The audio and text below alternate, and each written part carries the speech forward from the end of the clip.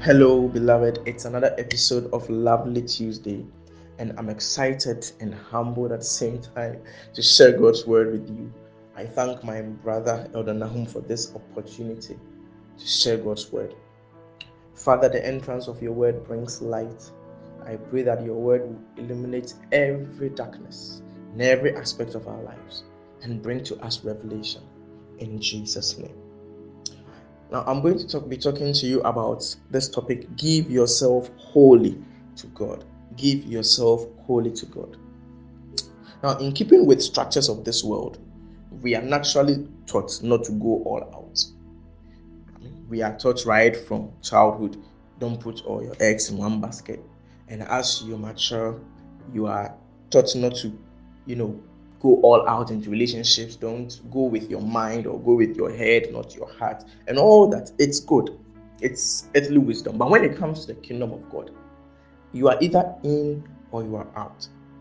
The only way that God is going to accept our acts of worship is if first we give ourselves wholly to Him. And it's as simple as that. Until we yield ourselves completely, our acts of worship are not pleasing to God. Our main text is going to be from Romans chapter 12, verse 1. And it reads, I beseech you therefore, brethren, by the mercies of God, that ye present your bodies a living sacrifice, wholly acceptable unto God, which is your reasonable service. Present your bodies a living sacrifice, wholly acceptable unto God, which is your reasonable service. All throughout the Old Testament, especially Leviticus, we hear a lot about sacrifice. God is interested, very interested in sacrifice, because when you love someone, you give. So God is very interested in sacrifices. And so when you read through Leviticus, one thing you continue hearing is acceptable. A good sacrifice is acceptable to God. And so there are so many descriptions. You will see that the lamb should not be one-eyed or should be spotless, blameless, and all that. That is good.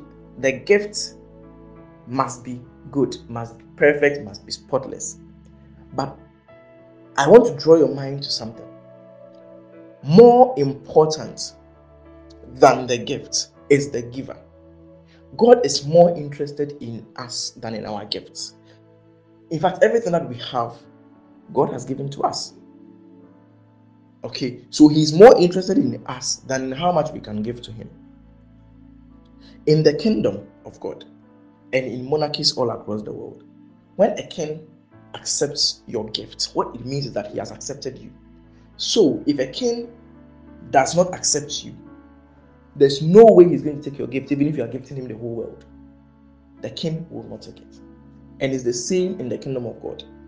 For God to accept our acts of worship, we must first yield ourselves. He must first accept us.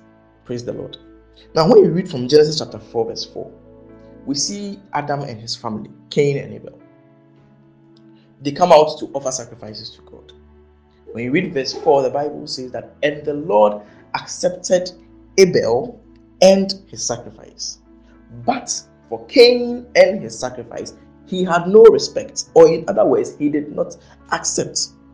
Now, scripture is so detailed. The scripture could have read, and the Lord accepted Abel's sacrifice and rejected Cain's offer. But the wording is important. The Bible says that he accepted Abel and his sacrifice and rejected Cain and his sacrifice. What that implies is that God was not just concerned about the sacrifice, but He was concerned also about the giver, the one offering the sacrifice. It's impossible to separate the two, because if the gift is perfect, but the giver is not yielded or hasn't given himself wholly and is not acceptable to God, the gift will not be accepted. And that is why when Jesus was teaching, He said that if you bring an offering to the altar and then you remember that you have an issue with a friend, do not offer the gift. Place it there, go back and sort things out with your colleague or your friend, then you can come back and give your sacrifice. The point being that at that material moment where you were about to give it, you were not acceptable because there were issues. And so for the gift to be accepted, you have to go and sort things out.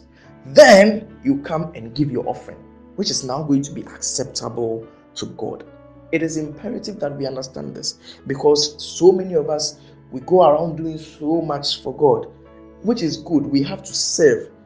We have to serve in God's house. We have to go on missions. We have to encourage. We have to, visit. We have to do all those things. We have to usher in church. We have to sing, play instruments. All those things are important.